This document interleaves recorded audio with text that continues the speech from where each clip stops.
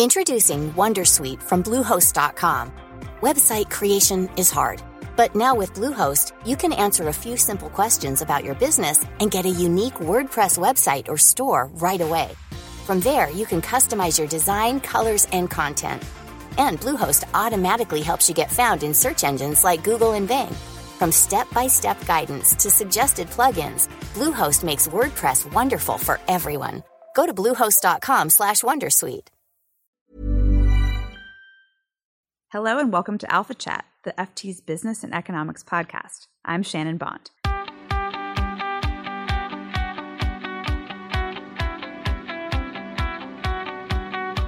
On this week's show, the robots are coming, but will our automated future be good for us? Author Martin Ford stopped by our New York studio to chat about a world with fewer jobs and increased pressure on workers as machines steadily take over. The thesis comes from his book, The Rise of the Robots, which won the FT and McKinsey Business Book of the Year award this week. Next, Facebook says it will take the vast social data it collects from users to power the company's artificial intelligence software that could, one day, cancel your cable subscription or order flowers for you. Finally, I'll speak with two of my FT colleagues about the cooling U.S. retail market as we head into the all-important holiday shopping season. Let's get on with the show.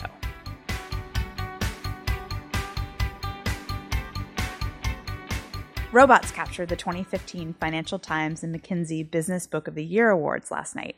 Andrew Hill, the FT's management editor, joins me in New York. Andrew, thanks for being here. My pleasure. So tell me a bit about the winning book, which was Rise of the Robots by Martin Ford. Yeah, Rise of the Robots is one of those books that has sort of caught the zeitgeist of the moment about automation and jobs. And unlike The Second Machine Age, the Brynjolfsson-McAfee book that last year was on our shortlist, this is a book with a far more pessimistic outlook. And essentially, Martin Ford's saying, if public policy doesn't change radically, then the whole of the capitalist economy is under threat, and we are headed, in any case, for a jobless future, whatever the public policy makers do. So it's a pretty gloomy outlook, particularly for journalists, because he talks about the white-collar professions that are going to be eroded by automation. Yeah, they can all do our jobs for us. Thanks, Andrew. You sat down with the author, Martin Ford, this week, so we're going to take a listen to your chat. So, congratulations again. Well, thank you. So tell me about the evolution of Rise of the Robots. Your first book, The Lights in the Tunnel, on a similar theme, was self-published and received a lot of attention, some of it quite hostile. Why did you write the second? Okay, well, you know, I started thinking about this back in really the mid-1990s. I mean, I started a small business, a software business in Silicon Valley, and at the time I started that business, producing Windows software was relatively labor-intensive. I mean, software was shipped on physical media. You actually had to put things in boxes, and people had to send that out to customers and so forth. And so there was a lot of work there for what you would think of as average people. I actually outsourced some of that to another company that specialized specifically in fulfilling orders for software companies. So there was work there, but what I found is that within just a few years, that really just kind of evaporated. And you know, software now, of course, is gone entirely digital. And similar things, of course, have happened in music and to some extent books as well. So as that unfolded in my own small business, I sort of came to the conclusion that what we were seeing was really a preview of what was going to scale across the entire economy as robotics and artificial intelligence came into being. So that's what really motivated me to write my first book in 2009. And as you say, you know, initially that this issue at that time was just completely off the radar. That book did get more attention over time, but it took quite a while. Why do you think it was off the radar, the issue of automation? Was it because we were in the aftermath of the crisis, or was there a reason why? Well, you know, this is an issue that's been around for a long time. I mean, it goes back at a minimum 200 years. I mean, this alarm has been raised again and again, and it's always turned out to be a false alarm. In my latest book, I talk a bit about the Triple Revolution Report, which was a report in the 1960s presented to President Johnson, where a very smart group of people predicted that the United States was on the brink of massive disruption then. And of course that didn't happen. And that's been the case, you know, again and again. So I think that people have become very skeptical of this. But I believe we are now at the moment where the technology is finally there, when the disruption is going to happen. And the fact that it's that we've had these false alarms so many times in the past really makes it difficult for people to accept this. And so that's where a lot of the resistance comes from, I think. But in this book, I've tried to ground it much more. And so you will, in the book, for example, find lots of economic data and charts and so forth showing how these trends are developing. And you also see lots of very specific examples of how this is actually unfolding and impacting different types of jobs. So, but your purpose was very clearly to raise the alarm. That's right. I mean, I do think that this is a critical issue. I mean, I think that over the next couple of decades, this is quite likely to unfold as just a massive disruption. I think that it could put just tremendous stress on society and also the economy. And, it is subject to an acceleration. Things are just moving faster and faster, and that continues to be the case. And therefore, this is something that could unfold much more rapidly than we might expect. I mean, it might be on top of us before we know it. So I do think it's critical to start thinking about this, and really we need to involve lots of smart people across our society, across the academy and government, policymakers and so forth. Really need to start thinking about this and potentially devising some adaptations, some policy measures that will allow us to continue to thrive in a future where this unfolds. Is this thesis making you popular among your friends in Silicon Valley and on the West Coast, where the view is generally optimistic about the implications of new technology? There are definitely, some very techno-optimistic people in Silicon Valley, the point that I try to get across is that that's fine, and it can be a very techno-optimistic outcome, but we probably need to adapt to it. We can't just assume that everything will unfold in a very optimistic, utopian way all by itself. And I think that definitely more people are coming around to that. I mean, I've talked to a lot of people who are deeply involved in artificial intelligence research or robotics research, and actually some of those people are even more aggressive than I am. I mean, some of those people consider the things that I'm saying to be very, very conservative. I think in terms of a 10 or 20 year time frame where perhaps this will unfold, but I've definitely talked to technical people that are thinking more in terms of 5 or 10 years. So. And of course, some of them go as far as to talk about, the singularity, the crossover between artificial intelligence overtaking human intelligence, and I mean that you cast a little bit of doubt on in the book. Right. I mean, I don't dismiss that, but I do think that if it happens, it's probably much further out than the kind of more practical economic impact that I'm talking about. What I'm really focused on are very practical technologies that are an extension of what we have already. It just is really about what we might think of as narrow or specialized artificial intelligence getting better and better and being able to take on more of the really routine, repetitive jobs in the economy. But it certainly is possible that things could go beyond that, and we may eventually have a true thinking machine. We may have a machine that can really replicate what a human being can do in terms of thought and cognitive ability. And of course, if we get to that point, then most people assume that soon after that, we will then have superintelligence, that the machines will, through a process of recursive improvement, as they design better versions of themselves, will become even more intelligent, perhaps dramatically so than human beings. And that's, I think, something that we may eventually have to be concerned with as well. And of course, you do see some very high-profile people talking about that already. Stephen Hawking, most notably, has warned that artificial intelligence might someday be an existential threat, and I think that's not a ridiculous idea. It's something that we may have to worry about, but I think that if you talk to the people really working on AI, that they are relatively humble about where we stand today. I mean, they understand that that's an extraordinary challenge, and it's probably going to take quite a while to get to that point. So that's really a concern for the future. For the time being, I think the impact on the economy and on the job market is something that we really need to be concerned with. So I guess the broad question is, for the future in a world of greater automation, are you forecasting dystopia or utopia? This is something that could turn out to be dystopian, or it could turn out to be utopian. It's a choice that we will have to make.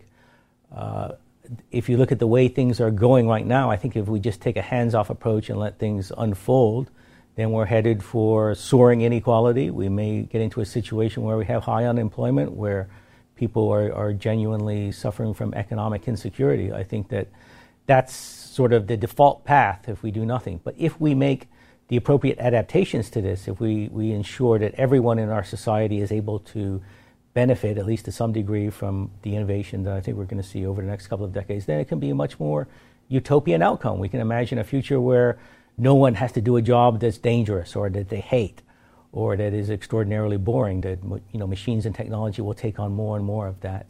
But obviously that utopian outcome is going to occur only if we figure out a way to ensure that people do have an adequate income to survive and also to go out and act as consumers in the economy and continue to drive our market economy. So that's, I think, an important choice that we're going to have to make over the next couple of decades. I mean, one thing that you seem very clear on, which other books on this theme, notably Second Machine Age, don't necessarily agree with, is that there will not be more jobs in hitherto unimagined areas, as happened with previous industrial revolutions. Why do you think the jobless future or the greater mass unemployment is an inevitable consequence?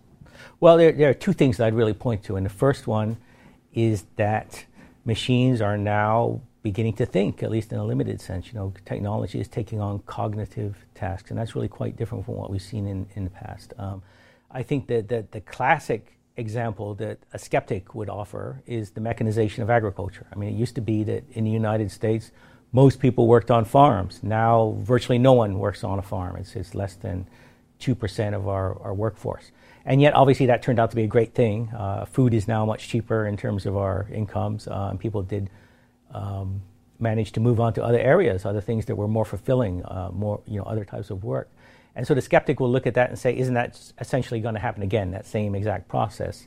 And the thing to keep in mind is that agricultural technology was extraordinarily specific. It was a mechanical technology that was specific to agriculture. It didn't scale across the entire economy.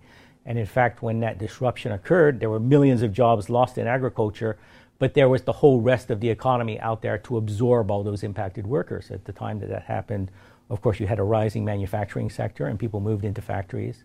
And then later, manufacturing automated and then people moved into the service sector, which is where nearly everyone works now. But this time around, you're going to see something quite different. Now we've got machines that are taking on cognitive tasks, and it's a true general purpose technology. It's ubiquitous. It's everywhere. It's going to scale across the entire economy, across every employment sector, every industry. So it's very kind of hard to imagine some new sector arising in the future that's going to be labor intensive enough to absorb the millions and millions of workers that are potentially going to be impacted by this. So I think that's really what's different.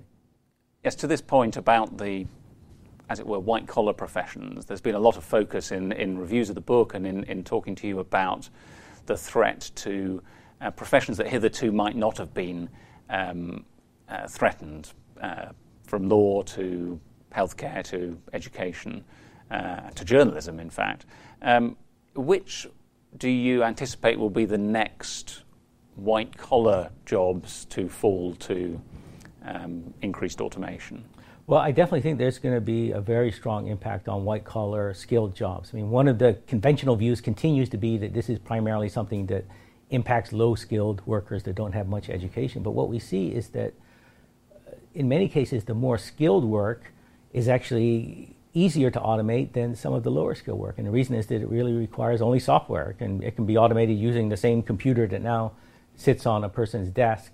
As opposed to a low-collar type job, you might need an expensive robot and you need hand-eye coordination and machine vision, and all of that is very expensive, and it's also, in many cases, very difficult to achieve a level of capability that's comparable to humans currently. So it's actually much easier in many cases to automate more routine cognitive type tasks. And so I think that we're going to see this impact really all types of knowledge work. Anyone who is sitting in front of a computer doing relatively routine, predictable things, manipulating information in some way is going to be susceptible to this. As you say, we see an impact now on entry-level journalism and on document review in law firms. I think that will scale out. It will begin to impact really anyone that's doing any kind of routine analysis or writing, reports to upper management where you come in and you do the same type of work again and again. All of that is going to be susceptible eventually. And which jobs, if any, are immune or at least most resistant to being automated away? Well, in terms of white-collar work, it would be currently those that require the most creativity, where you're really generating new ideas. And the problem is, of course, that a lot of workers do this some of the time, but they spend a great deal of their time doing more routine things. And what's going to happen over time, I think, is that all that routine work is going to essentially evaporate, and there will continue to be a need for the more creative tasks, but it probably won't be necessary to employ quite so many people. So it will become more of a winner-take-all phenomenon where the very best people, the most elite people, continue to be employed, but there's less general opportunity for more average people, I would say. And what has to happen to avoid the dystopian outcome, the gloomiest outcome that you paint? What has to be done? Well, if you believe, as I do, that ultimately this is going to be really disruptive and it's going to impact, potentially millions and millions of jobs, particularly those jobs held by what we can think of as average people, then ultimately I think the only solution is going to be a relatively unconventional one. We're going to have to do something genuinely outside of the box. And what I advocate in the book is that we need to begin thinking about something along the lines of a guaranteed income, where everyone in our society will have access to at least a minimal survivable income, whether or not they are able to find a traditional job, or whether or not they are able to work enough hours to generate a sustainable middle-class type income. They'll have access to at least a minimal survivable income. Do you think that is a feasible solution? Well, you have to say in the context of today's political environment, it seems almost unthinkable. I think that the reflexive reaction to it on the part of many people is that it's socialism, it's just a massive expansion of the welfare state and so forth. And that's understandable, but when you really look at what I'm proposing, it's certainly not a new idea. It's an idea that's been proposed many times in the past. And the interesting thing is that in many cases it has not been a leftist idea at all. It's been an idea that's been proposed by some very conservative, even libertarian economists in the past. Most notably, Friedrich Hayek was a big supporter of the idea of a guaranteed income. And the general idea is that you give people what amounts to a market-oriented safety net. So you give people an income, and then they can go out and participate in the market, as opposed to having the government take over more and more, have the government involved in providing housing and food and services to people, or having the government take over and run industries in a way that might artificially generate more traditional work. I mean, which is sort of what we see as I think the default solution to this. So I think that many conservatives and libertarians, if they think about it, would actually agree that a guaranteed income is actually a much better solution because it is market oriented. It's a way to adapt the free market economy and keep it going so that our system can continue to thrive in the future, even as all of this unfolds. So I've heard Larry Summers talk about the comparison with the Industrial Revolution, and he raised at one point in a talk I heard the fact that the Industrial Revolution had big leaders like Bismarck or Gladstone who were proposing and putting in place reforms that amounted to a way of mitigating the worst effects of the transition from one type of economy to another. And he was lamenting the fact that we don't have these Bismarcks and Gladstones. I mean, do you think there is a gap here for political leadership in order to come up with a plan as radical as yours? Oh, absolutely. I mean, this is something that politically just seems completely almost off the radar still. I mean, you now, obviously the issue is getting some more attention, and I think that's a great thing, but we, I think, have a hard path ahead of us in terms of really bringing this issue into focus and getting enough public discourse and debate and proposed solutions so that we can begin to move it into the political arena. I mean, that's going to be an extraordinary challenge.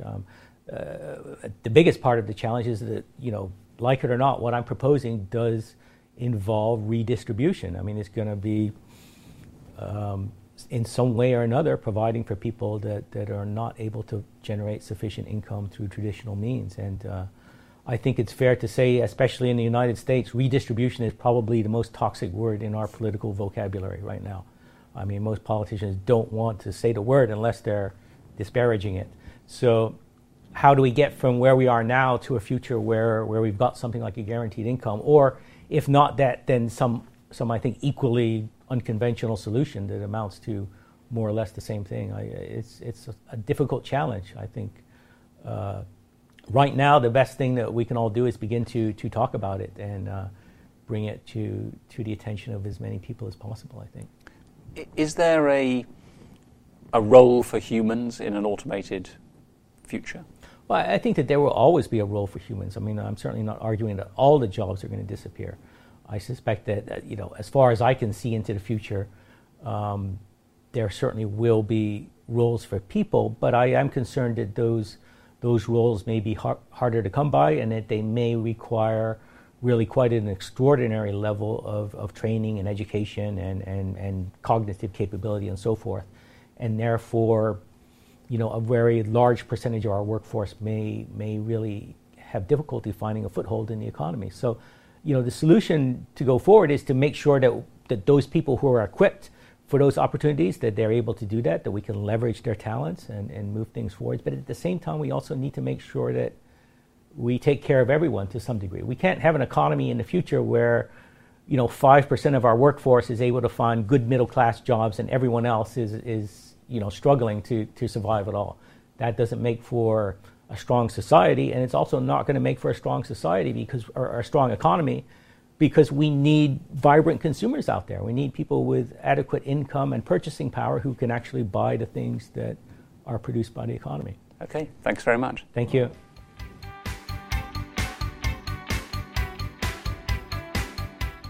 Now on the line from San Francisco is Hannah Kuchler. Facebook is turning to humans to power its artificial intelligence products, Hannah wrote about this week. It's using its 1.5 billion monthly users to teach machines how to fulfill almost any task. Hannah, thanks for joining us. Oh, thanks for having me. So what is Facebook doing? Okay, so Facebook's artificial intelligence products, as we know, the biggest one that we know of, I think they're working on a lot of different things, is called M. It's like a personal virtual assistant that lives within the Facebook Messenger app and will answer any question. So it will answer anything from the things that we're maybe used to asking, things like Siri and Cortana and Google Now, like, what's the weather, when does the train come, all that kind of stuff. But it will also answer really complicated tasks. So it's been very successful apparently at cancelling people's cable subscription by, calling up, going through all that awful process. And that's kind of helpful for those of us who don't want to sit on the phone right for an hour or two trying to get that done. Yeah, definitely. I would love to be able to try it. Unfortunately, it's only being trialled by 10,000 people in the Bay Area, and they seem to have managed to not include any journalists in their pool of people there.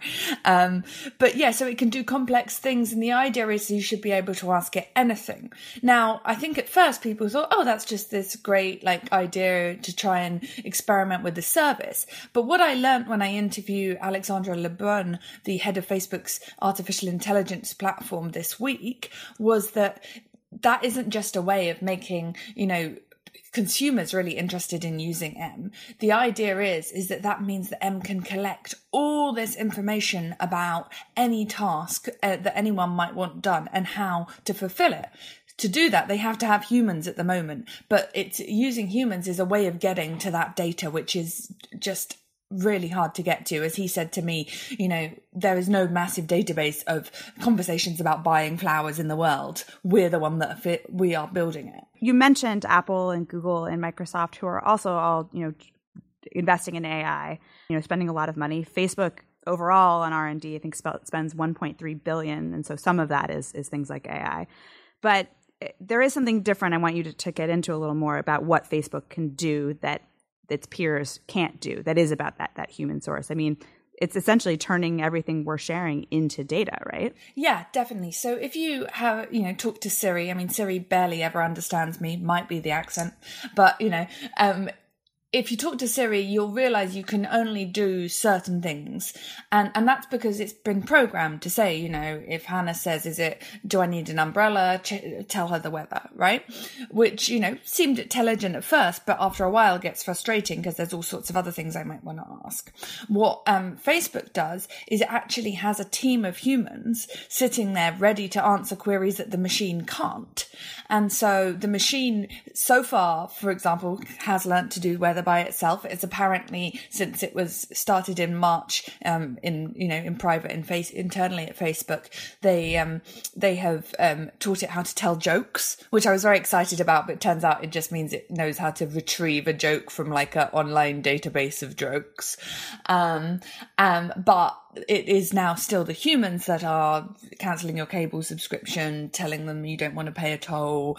Organising weddings apparently is also something that someone was trying to do through the app. But the machine is learning and watching every time the human says, okay, if they say cancel my cable, I have to call this, I have to go through these certain stages. And eventually the idea is that there'll be enough, big data that it will learn how to do it. So it seems that we're giving Facebook like a lot of power here, right? We're essentially providing them with the tools to really control a huge part of what could be the automated future. Are there risks there? I mean, there are, of course. Facebook has a history of people being anxious about how much information it has on us, about its approach to privacy. Its approach to privacy has changed a lot, actually, during the last couple of years. It's realised that could have been a really damaging thing for its brand, and it's tried to be more careful and let users have more control.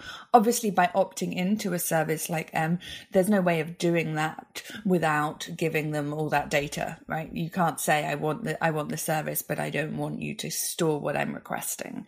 So you are handing them power. A lot of people have said, well, maybe M isn't just a personal assistant. Really, it could be the future of the browser and the future of search. Why would I go to Google and look through 25 links to find what I want if M already knows me well enough that it'll just do it for me when I ask in Messenger? And that also gives them power potentially to, hook up with certain other companies, partners and providers. And, maybe the flower shop that gets the order from Facebook is going to be the best flower shop and all the other ones will wither on the vine. So some big questions about before we quite get to the future maybe that we saw in that movie, the movie Her. But, it does seem like there's a good trade-off here. I mean, if Facebook can do all these things for me, how much of my privacy am I willing to give up? It seems pretty useful. Thanks, Hannah, for joining us. Thank you.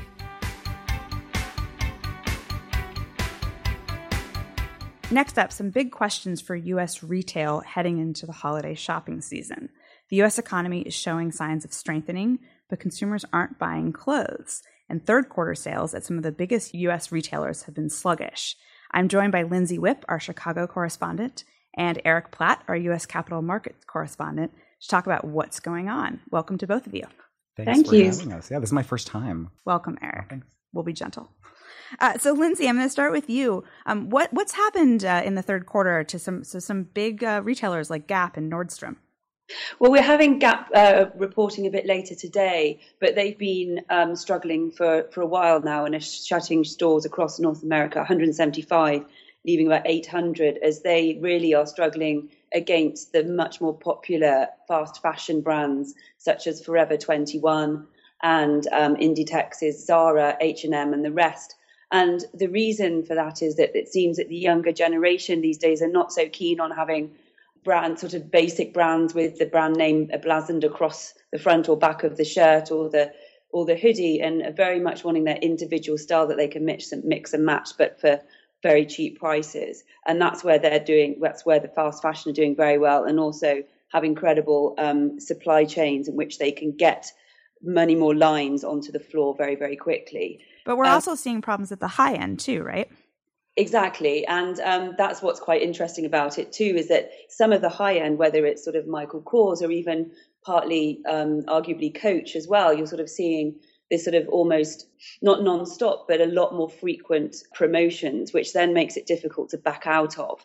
And people see those, then start seeing those as sort of more ubiquitous rather than special. But in the third quarter itself, we had the likes of Macy's, which had to downgrade its forecast for the full year for sales to just 1% when analysts were expecting 3.1%, which is a pretty big downgrade. And even Nordstrom, which, has been very much seen as a very popular store, and it's got its business model right. And it's got both online doing well. It had the off rack doing well as the sort of high end stuff. And yet they had very sort of downbeat sales. They rose, but really only just on a same store basis. And so the idea is, well, if Nordstrom can't pull it off as well as they have been doing, then is there a problem with the consumer? Right. And so when we look at the data, wage growth has been improving. Of course, people who are still in lower income brackets are feeling the pinch. But overall, it seems like there are other things now that are competing for the dollars that consumers have in their wallets. What are people spending money on instead of clothing? Well, yes, before I get into that, there is one slight issue with the weather this year, which always seems to be a problem for retailers, whether it's too hot or too cold. And my first autumn in Chicago has been too warm, apparently. And that is one of the reasons why that's been attributed, at least, to why I think some of the winter clothes haven't been selling so well. Right. No one needs a coat quite yet. Not quite yet. No, I've still got my cardigan on, actually. But then, yes, in terms of the broader economy, as we saw with the US GDP revised figures the other day, consumer was still looking very strong with a 3.2% pace of growth in that area. So what are they spending it on? It does seem to be a lot more on the services side of things.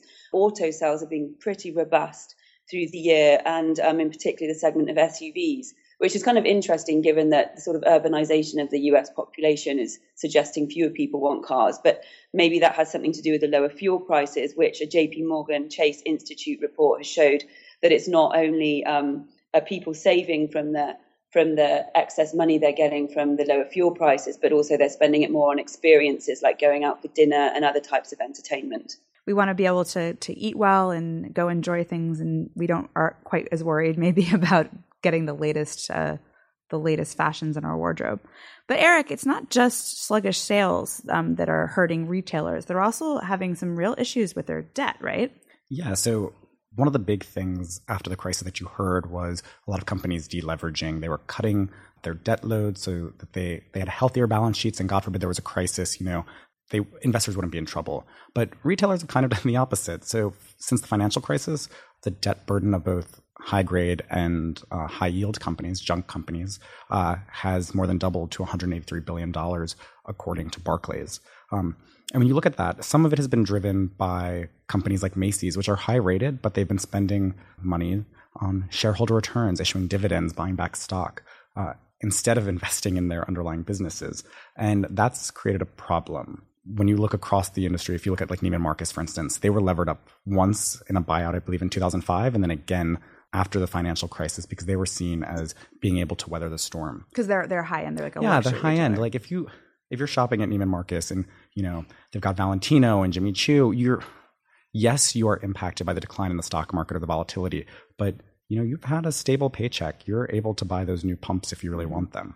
And so Neiman Marcus was driving by earlier this year. They were going to IPO. It was going to be one of the marquee names of the year and a big kind of bellwether for retail. And they postponed. Sales in their final fiscal quarter of 2015 grew 1.9%. And that was a market slowdown from, I believe it was above 6% for the 3 years prior. And they actually cited in one of the recent documents with the SEC, there's been volatility in markets, but that's not what hit the bonds. It was when Nordstrom and Macy's said that they were having troubles. Because if Nordstrom and Macy's are, God, is Neiman too? So, Lindsay, going now into the Christmas shopping period, and certainly in the U.S., we're coming up on Thanksgiving and the infamous Black Friday. This is a period when retailers make up to a third of their annual sales. So, what can we expect? Are things going to look better for them in the next couple of months?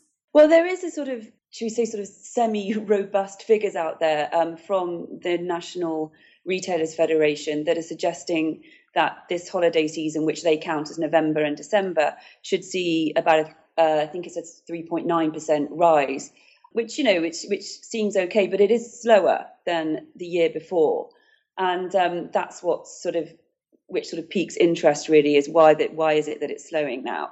And one of the reasons potentially is that we're now hitting a year from when the oil price started to really decline sharply. So that sort of increased sentiment you got from having more money in your pocket from the lower fuel prices will start to diminish quite dramatically, potentially. The other thing is that we've noticed is a sort of big split between those who are sort of earning under $50,000 a year and those that are earning over or much, much more over.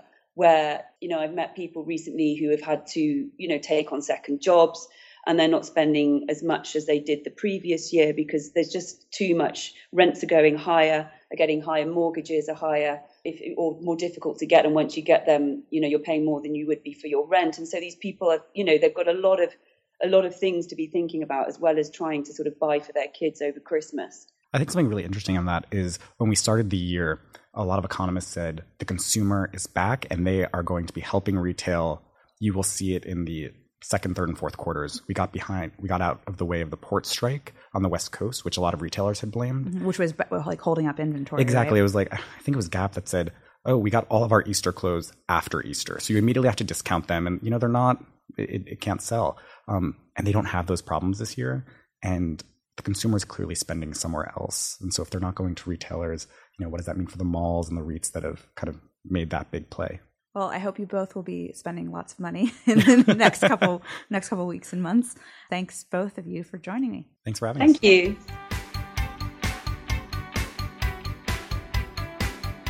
And now it's time for our follow-up segment with Amelia Mahasik. Hi, Amelia. Hey, Shannon. How are you? I'm good. How are you? I'm good. I'm excited about Sherry Turkle from last week and our conversation about conversation, or your conversation was very engaging. You were really into the idea, I thought, of there's also putting away the phone. There's also a little bit of pressure when you're talking to someone who's written an entire book about conversation and how important it is to engage with people. I feel like you got to have like a really serious conversation. It's very meta, I think, is what they call it. Although I learnt a new term for meta, which is subatomic, at a conference this week. We're all going to start using subatomic. Subatomic, yeah, particles. We're all particles. But so I thought that was a great segment last week. I liked the idea of having to be bored, just putting all of those electronic things away. But that's partly a reflection of my job and spending every waking hour and some sleeping hours online. Have you made any changes? No, but I love the idea that it only takes 6 minutes to feel bored. I think that was one of her points these days. I'm going to test it on the weekend, see if I can relish the boredom. And I also thought it was quite meta that we had an extended version of the conversation offered uncut for those people who didn't like the short segment. So it made me wonder whether we could do shorter segments in the podcast and then have a longer. We have Chatterbox, which is the 1 hour segment, but maybe we could do, and if you really wanted to, play music, and if you really wanted to hear more of this conversation. Yeah, I think it works. The other 10 minutes. And what else do we have? The other segment I thought we could actually do more on is evaluation of tech companies. It's an endlessly fascinating subject. Yeah, quite mysterious, frankly. Exactly. It appears. And I think this week we've got Square pricing, Match pricing, which you've been following. And I'm interested in why this is different to the 2000.com bust. Yeah, that's a good question. How are the valuations? How do they compare from that time? Is it possible to compare them? Perhaps it's not. Perhaps there's no direct equation just because the operating environment has changed for them. I'm not sure what the answer to that is. But certainly it seems like this crop, at least of the tech companies, this crop has been private for longer than most of those companies were, right, when they went public. Yes. So there is a comparison there. And I think Sujit was suggesting that also previously sweat equity, if you like, the options and stock options that everybody's potentially underwater in when these things float at lower valuations. Last time around, that many more of them were issued at public valuation prices. Right. So that the impact, maybe some people have taken money off the table already this time around, so the impact on the individuals working for those companies may or may not be directly comparable. But so I think perhaps we could revisit once we've had these IPOs. So I thought that both those segments were something we could build on. So my big takeaway from last week was another buzzword, unitasking, as the next big thing. I like it. From the Turkle manifesto. I've been trying to be a little better. I mean, even before I talked to Sherry about being better about paying attention to the thing that I'm doing at the moment, because I do get very distracted. And it's true. You have this perception that maybe you're getting a lot done, but certainly for writing, for prepping for a story, prepping for an interview, it's not doing anyone any favors if I'm constantly switching over to look at my email, switching over to look at Twitter, doing whatever. So I've been trying to do that, close all the tabs and just focus on the one thing. I thought it will suit although it's going to sound sexist, male world where unitasking seems to be a sort of built-in skill set. So they can just shut off other things. Whereas women have to. Now. That's true. When Cardiff comes back, he'll tell us he's just unitasking. No, Cardiff is very good at that. I mean, Cardiff is like the person in the office, right, who puts his head down and just gets whatever he's done. I mean, my problem is I like the distraction, right? That's why I like the open office. So that's what I would say. In journalism, I'm not sure unitasking is a part of the core skill set. It just depends what kind of writing you're doing, I guess. Thank you, Amelia. Thank you, Shannon. What book did you read this week? So I wanted to recommend more generally the fiction of Adam Johnson. So he wrote The Orphan Master's Son, which won the Pulitzer Prize for Literature a couple of years ago. It's a fantastic novel set inside North Korea, which just seems like, how would you even begin to do that? He's an American, and he's not North Korean. But he does this just amazing job of drawing this world and these characters. And his new collection of short stories came out this year, and I actually got to interview him this week. And so he's just delightful. He's just like he's as well as being a writer, he's a teacher. He teaches writing at Stanford, and he's one of those people. He's a natural teacher. He's just really engaging and really thoughtful about how he approaches writing. And the collection of stories is interesting.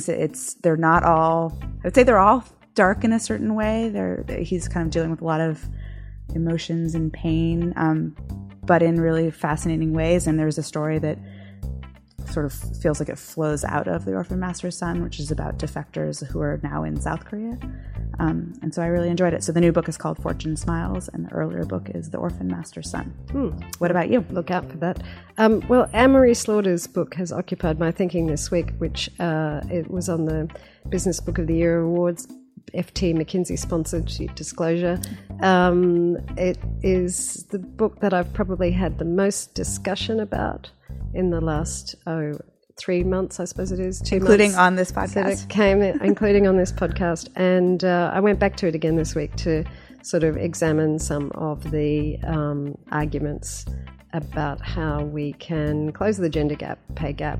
So that's occupied my thinking. I recommend people take a look at it. Lindsay, what are you reading or watching or whatever?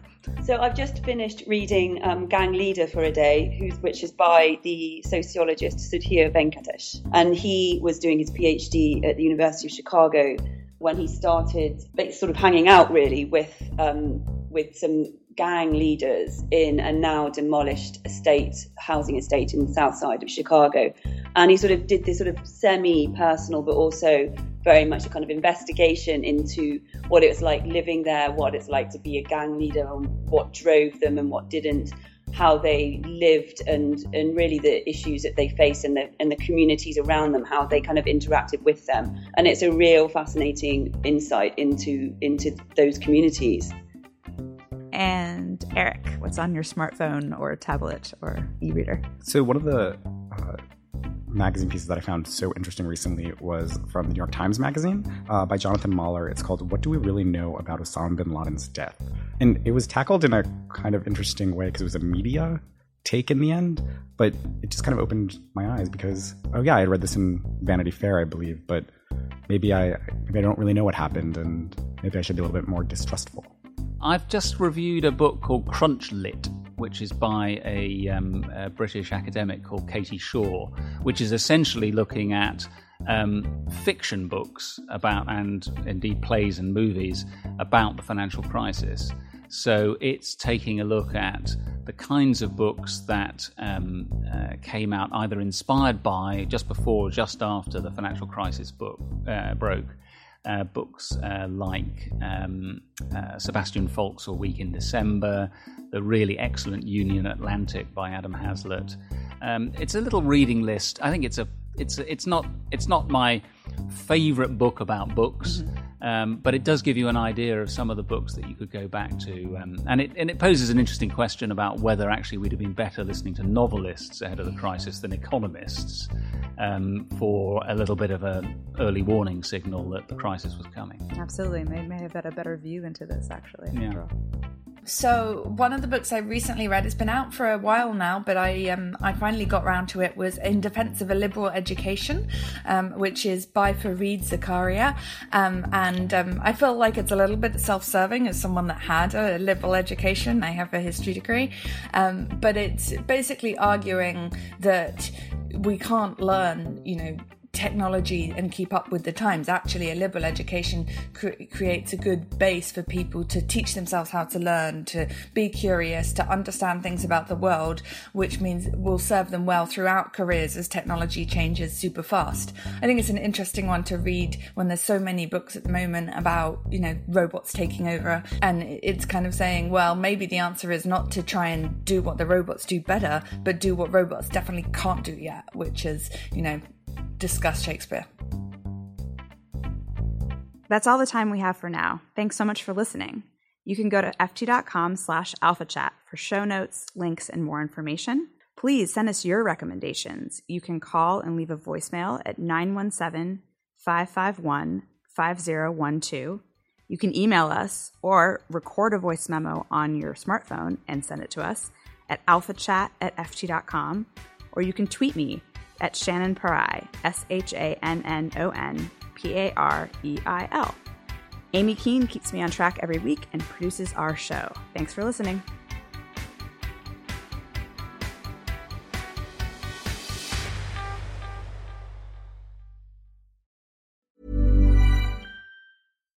The number one selling product of its kind with over 20 years of research and innovation. Botox Cosmetic, out of botulinum toxin A, is a prescription medicine used to temporarily make moderate to severe frown lines, crow's feet, and forehead lines look better in adults. Effects of Botox Cosmetic may spread hours to weeks after injection, causing serious symptoms. Alert your doctor right away as difficulty swallowing, speaking, breathing, eye problems, or muscle weakness may be a sign of a life-threatening condition. Patients with these conditions before injection are at highest risk. Don't receive Botox Cosmetic if you have a skin infection. Side effects may include allergic reactions, injection site pain, headache, eyebrow and eyelid drooping, and eyelid swelling. Allergic reactions can include rash, welts, asthma symptoms, and dizziness. Tell your doctor about medical history, muscle or nerve conditions including ALS or Lou Gehrig's disease, myasthenia gravis, or Lambert-Eaton syndrome and medications, including botulinum toxins, as these may increase the risk of serious side effects. For full safety information, visit BotoxCosmetic.com or call 877-351-0300. See for yourself at BotoxCosmetic.com.